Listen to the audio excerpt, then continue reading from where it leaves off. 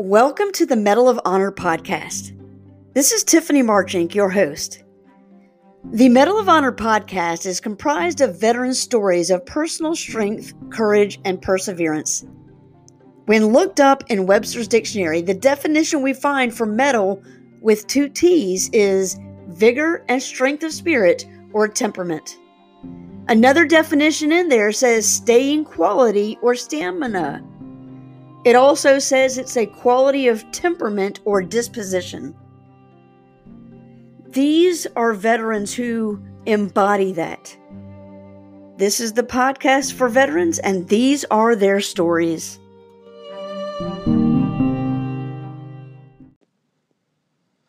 Hi, this is John McCaskill, recently retired Navy SEAL commander.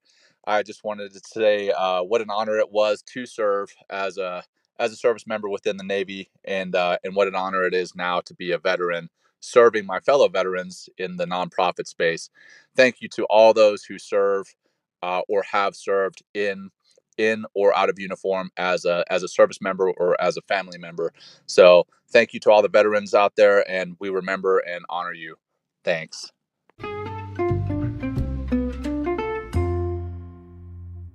When I was looking through and talking to recruiters, the only ones I was really interested in were either the Navy and the Marine Corps. And just happened after talking to several of them, I went in blindly, like every 17-year-old kid, talking to a recruiter, and I told them, well, I want to join the Marines or the Navy, and I want to be in either computers or business. And Marines weren't willing to guarantee a job, and the Navy was. And they told me, it's like, hey, you should be a yeoman. They're in offices. They're like business. You'll love it. It's like, okay, not a problem. That's exactly right up my field. I joined the service because in high school I came from a middle lower income family who had no money for college or anything like that. Education wasn't even huge matter for my family. But it was important to me, and so I wasn't athletic enough. I wasn't smart enough to get any scholarships. My dad, my grandfather were both in the Navy, so I decided I was going to join the service. And no rank in boot camp to got E2 promotion out of boot camp for being one of the top recruits. Made E3 on time, and timing just worked out that I passed my test, and so pretty much 18 months I went from E1 to E4. I was also doing a great job, and I was coming up close to thinking about my next move, and education was still important to me, so I applied and was taking a couple night classes. In the meantime, I found out about officer programs. So I joined the Navy. Being yeoman is nothing like being in business. It's more like being a glorified secretary or an admin person. But I did a little over 4 years enlisted. During the first couple of years, I went from E1, and then after becoming an officer in NFO, tough and busy at times. I've done a million different things. I've got over 2,000 hours flying in the P-3 Orion, 2 years aboard an aircraft carrier at a ship's company launching and recovering aircraft, along with what's called the TAO, Tactical Action Officer. Been on amphibs with Marines, supporting their deployments and movements, off of LHDs, LHAs, and LPDs. So the amphibious class ships. And then come December 2019, actually I'll go back. Summer of 2015 or 2016, the next promotion board came up, and I just didn't happen to make the cut. There was 3 levels. There's being selected for department head operational, department head training, or not being selected at all. I was unfortunately selected for the middle one, which is department head training. And the only problem with that is that's kind of a death sentence for an officer. So it means I was now what's called a terminal 04. So I was going to be retiring as a lieutenant commander after 20 years. My chances of making commander or going up higher were less than 10%. So I completely had to do a 180 shift. I was extremely depressed for a while because I'd done everything in the Navy that I was supposed to do. I was, what we call an EP sailor. I met, top 2 or 3 of everything I've done. And just, timing and everything happens, and I wasn't selected. So at that point, after licking my wounds, I started saying, hey, in 4 years, I'm going to be retiring. So now's the time to start to focus on me and what I got to do to retire. So I started reaching out to every one of my friends that retired or got out, talked to them, had great advice about VA and transitioning and networking, and I started getting on LinkedIn about 3 years away from retirement, um, and just mainly reaching out to my military network first. And then about the year and a half mark out from retirement, I met the USO Pathfinders and Michael Quinn, who does a master LinkedIn networking course. And my entire trajectory skyrocketed after that. So I learned how to network. I learned how the ins and outs of LinkedIn, not just building a profile, but actually how to find people, find companies, conduct informational interviews, and building that network. And network is what helped me land my position at Bank of America, where I work today through a global technology and operations military development program, which is a 2-year internship. I'm currently spending my first year, roughly year and a half, in the operations side of the house, and I'll spend my next year in the technology side of the house, all kind of doing various different things, a little bit of project management, a little bit of organizations management, and the entire transition process those last 4 years was very hard and not easy because, losing your identity, being forced out of the Navy, I wasn't ready to leave. I was happy. I was enjoying it. I was looking forward to another 5, 10 more years. And being forced out and losing kind of that identity was very hard on myself. But luckily, I had good support from my wife and a great organization called Operation in Uniform, which helped me learn my value and properly prepared me for the interviews leading up to all my jobs, all my job applications, and then my eventual job at Bank of America.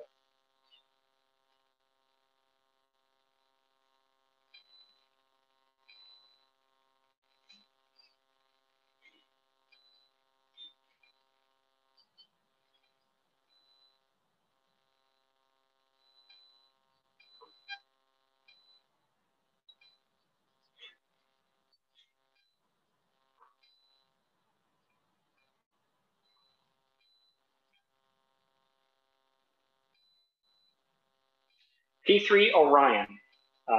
So it's a large four-prop aircraft that is its primary role was anti-submarine warfare. So we would go out, search, track, locate, and attack, submarines. But due to 9/11, a lot of our roles turned to overland, what's called ISR, intelligence, surveillance, and reconnaissance missions. So we did a lot of looking for targets and/or doing convoy escorts for the Army and Marines. Looking for IEDs in the road and disturbed land. Doing our job to, if we're not looking for bad guys to take out, we're looking for disturbances in the road to prevent good guys from not being able to get home.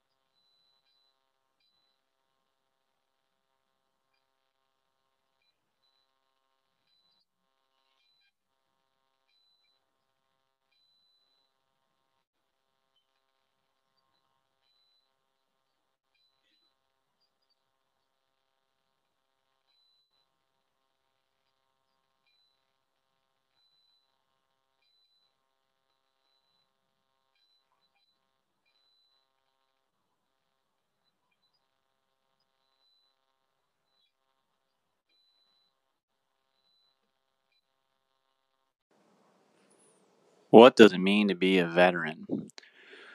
To me, to be a veteran is to be part of something much bigger than myself.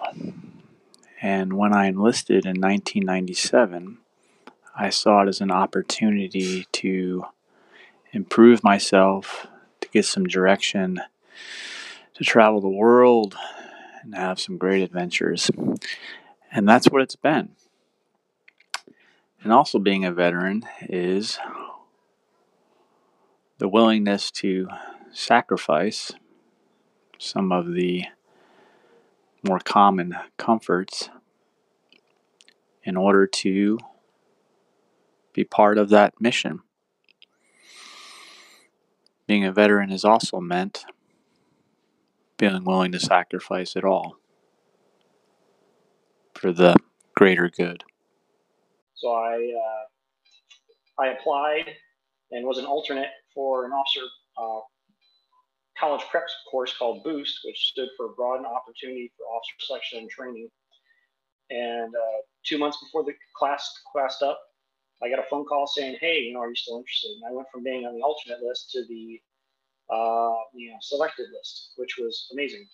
So after a very hard academic year, I then attended Florida A&M University, and I have to give a shout out to HBCUs for giving me an opportunity when no other college would.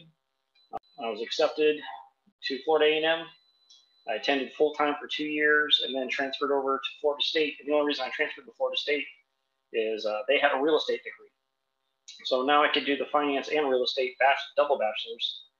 Graduated out of there. And then I got selected for aviation pipeline. So I was selected as a naval flight officer. And after 2 years in flight school, I earned my wings of gold and got to fly in the P-3 Orion for about the next roughly 15 years. While in college, I met my wife. I had a son, got married, then got my commission. Eventually got a master's degree in operations management from University of Arkansas, all online, on the Navy's dime. So, I originally joined the Navy with the plans to get an education.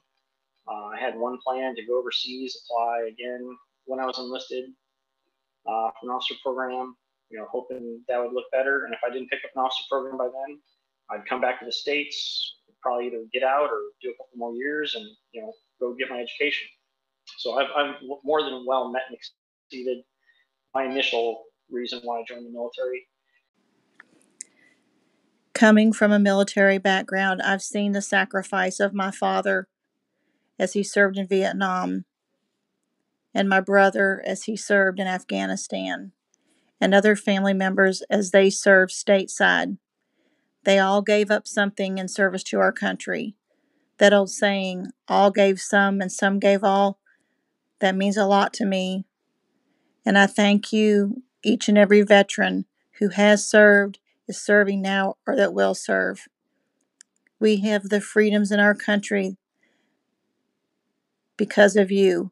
May we never take that for granted. God bless each and every one of you. The first thing that comes to mind when I think of being a veteran is sacrifice, because you sacrifice a lot.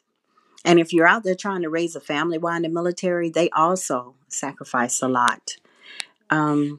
And I would also say pride, because when I look at the faces of my family as they talk about my career, and I know how very proud they are of me, that gives me great joy.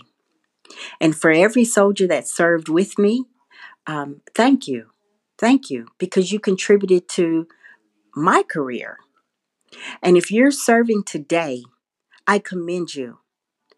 And I would say, do not be a 60% soldier, be 100% every day. So when you look at the mirror at the end of the day, you also have pride. I would say to you, be safe and God bless.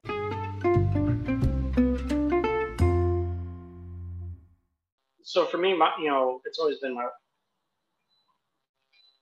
for me, it was my wife and kids. I knew that I just couldn't sit and roll up into a ball and hide in the corner, because I still had young children at the time. They're now 19 and 15.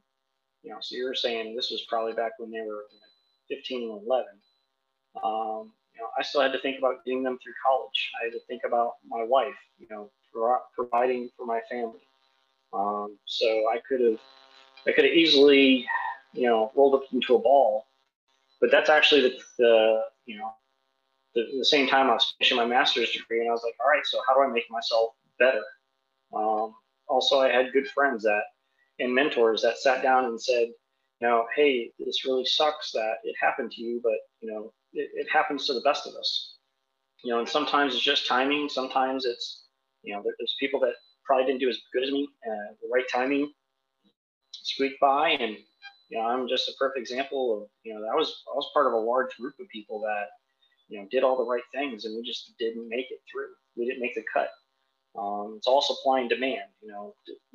How many people does the military need right now? Well, things are winding down a little bit, and the demand was low. I don't hate the Navy for it. I don't discredit them, but if it wasn't for my mentors, my wife, really helping me out, and my wife had to listen to me moan and complain, at night and say, why me, boo hoo. But, she never lost faith in me. She knew I was a great person. She knew I would recover, give me a good week and, self-pity. And I was right back at it. I've always been a challenge person. Every time I turn around, I'm looking for a new challenge. And every time I achieve a challenge or don't achieve, I look for either how to fix it, repair it, or continue on and do better. And so that was a lot of the things that really helped me. And then I discussed a little bit earlier, transition systems program called Operational Uniform. It's located here in Jacksonville, Florida. Their transition assistance program was all about teaching people about their value and learning their new identity. Because once you strip away the military, the rank, all the ribbons and medals, who are you? You're a father. You're hard worker. What is your identity without the military? And so that seriously brought up my self-confidence going into job interviews. No longer was I desperate looking for a job, but I was confident looking for my next career. So I'm a huge advocate for military spouses because veterans have it hard enough, but military spouses are put way behind the eight ball. And my wife is a perfect example. My wife decided to not pursue a career. She, as of 2 days ago, just graduated from UCF with her bachelor's degree, English and a minor in technical writing. At the age of 43. She had to put her education on hold because of me and my military career. My wife just got accepted to the master's program at the University of Central Florida for technical writing or technical communication. So my wife's a perfect example of somebody who didn't get to have a career. I know so many military spouses that unless they find the right company with the right job and they're moving around every 2 to 3 years, they're basically starting over. And there's companies out there that they see military spouse and they see short-term employment ability. So military spouses are struggling even more because at least with the military, I can say, hey, 20 years, I've got experience in a million things. But what about all those military spouses out there that over 20 years, my wife was a homeschooler. She was self-employed, so she worked, when she wanted to work, and she ran a house. And guess what? I was deployed 10 times. I missed 9 years of my wife and family's life due to 10 deployments, and I did 3 geo-bachelor tours. A geo-bachelor tour is where my wife and kids stayed in one location, and I moved by myself to a different location. I did, of the geo-bachelor, I did 5.5 years alone. So the other 4 years was deployments, being overseas. And even to go even one step further, I am a huge advocate for female veterans as well, because it irritates me and annoys me that the average person just, if they see a man and a woman together and they think veteran, they immediately assume or thank the man. When times have changed, from the early '80s to the '90s to even now, like women make up a huge demographic, a larger demographic of active service members than in the past, and they are underthanked, in my opinion. It just annoys me to see somebody go up to a man and say, "Hey, thank you for your service," and find out no, she's the veteran. So people don't see the big tattoos or the big muscles, and they just assume improperly. So I'm a huge advocate for females because guess what? I'm also a girl dad. I've got a 15-year-old daughter who is an amazing pianist, and she's dual enrolled in college, and I couldn't be prouder of her. And I want to make sure that she has every opportunity to do anything she wants to do in life and never be, held down.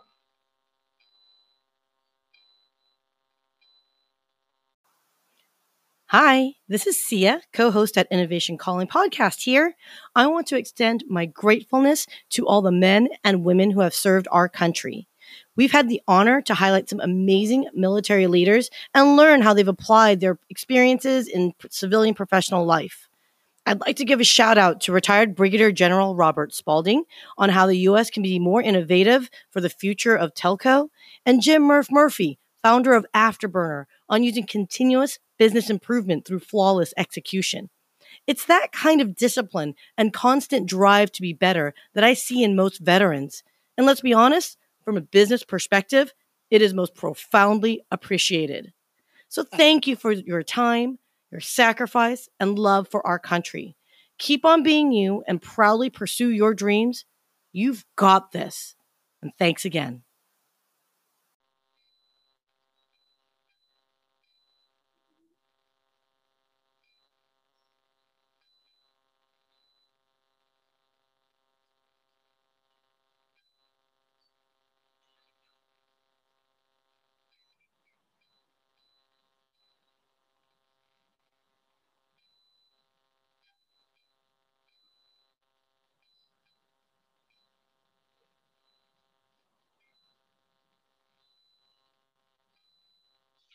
So my faith has always been something that's eased or calm my mind. Knowing that the Lord is there for me, who's always on my side, who always protected me.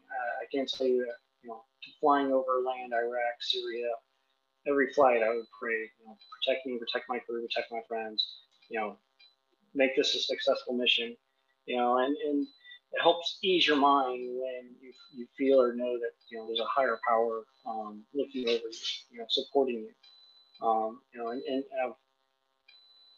I've always, when, when I brought Jesus into my life and I accepted him as my Lord and Savior, it was a huge mental strain lifted off me, just in life in general.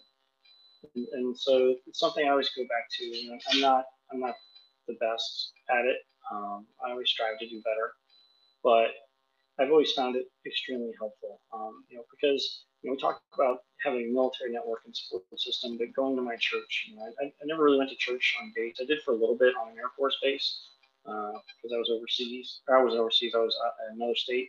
But if I ever needed anything, just somebody to talk to, bounce an idea off of, I had people that were there willing to help me and to listen to me and have the patience, and were my sounding boards, so that when I was ecstatic or worried, they were there to, let me know. It's like, hey, that's not reality. This is reality. This is what you've got and going forward. And my wife is a huge advocate, and she's grown up in church her whole life, and she's the one who pretty much brought me to God, and I couldn't have done it without her.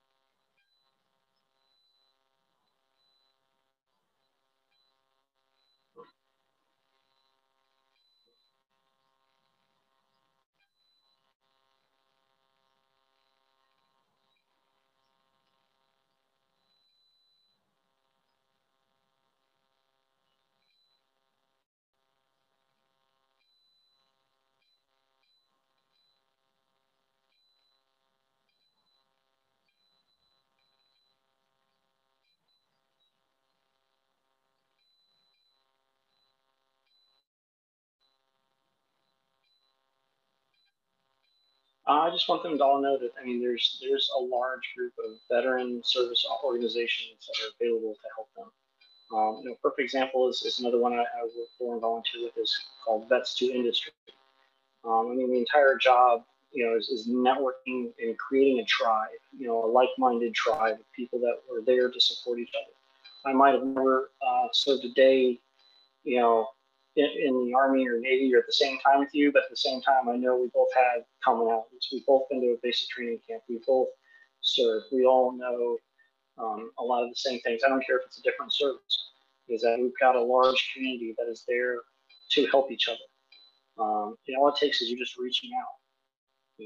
Whether you're about to be homeless, you've got mental issues, you're looking for your next career, or whatever the situation may be. There's so many out there between look at the city level, state, federal, the VA, Wounded Warrior Project.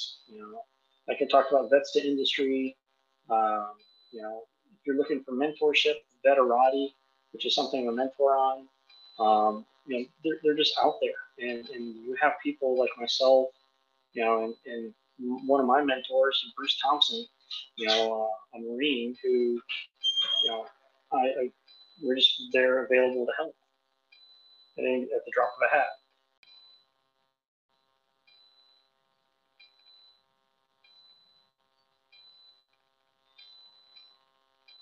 No, so that's one of my featured posts. It was a post that actually went viral on LinkedIn.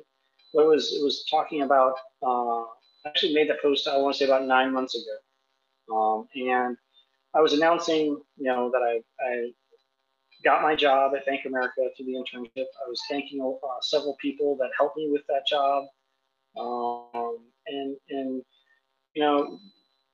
if you want to spread the word, I've found that if you spread good word, original content on LinkedIn, it would be amazed how much traction you got, because that post alone, I'm just looking at it, got over 2,000 likes, over 300 comments, and it was viewed by over 200,000 people's feeds.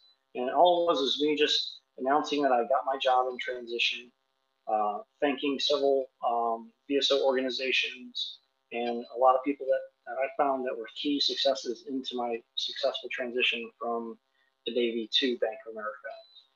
And that outside of that, I put up a post. This is before I built up my network to where it is now.